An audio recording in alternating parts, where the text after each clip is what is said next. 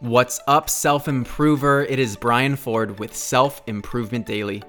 Take ownership of your personal development, one tip at a time. So often we talk about how to reframe negative events in our lives so that we can see them from a different perspective and ultimately relate with them better. What's fascinating is how many people, including myself, don't give themselves credit for the great things happening in their life today. When it comes to taking 100% responsibility for your life, it means seeing yourself as the epicenter of the good, the bad, and the ugly. But let's talk about the good stuff today. The wins you have in your career, the relationships you've nurtured, the great ideas you've had, and the incredible successes you've achieved. You earned it. You and only you made that happen for you. You might want to take some time to sit in that idea like I have, because it's really uncomfortable to do.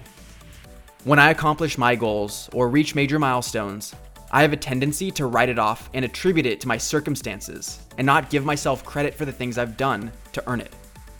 But what that's done is it's created a dynamic where I haven't grown with my achievements and therefore feel a sense of inadequacy around the things I should be celebrating.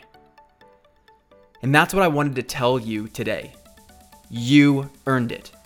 You are a stud and you're crushing it right now. Don't talk yourself out of it. Let that feeling of earning it fuel you to keep on going.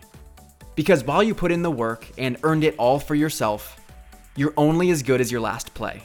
And you need to keep earning it every single day. Thank you for listening, and I'll see you next time on Self-Improvement Daily.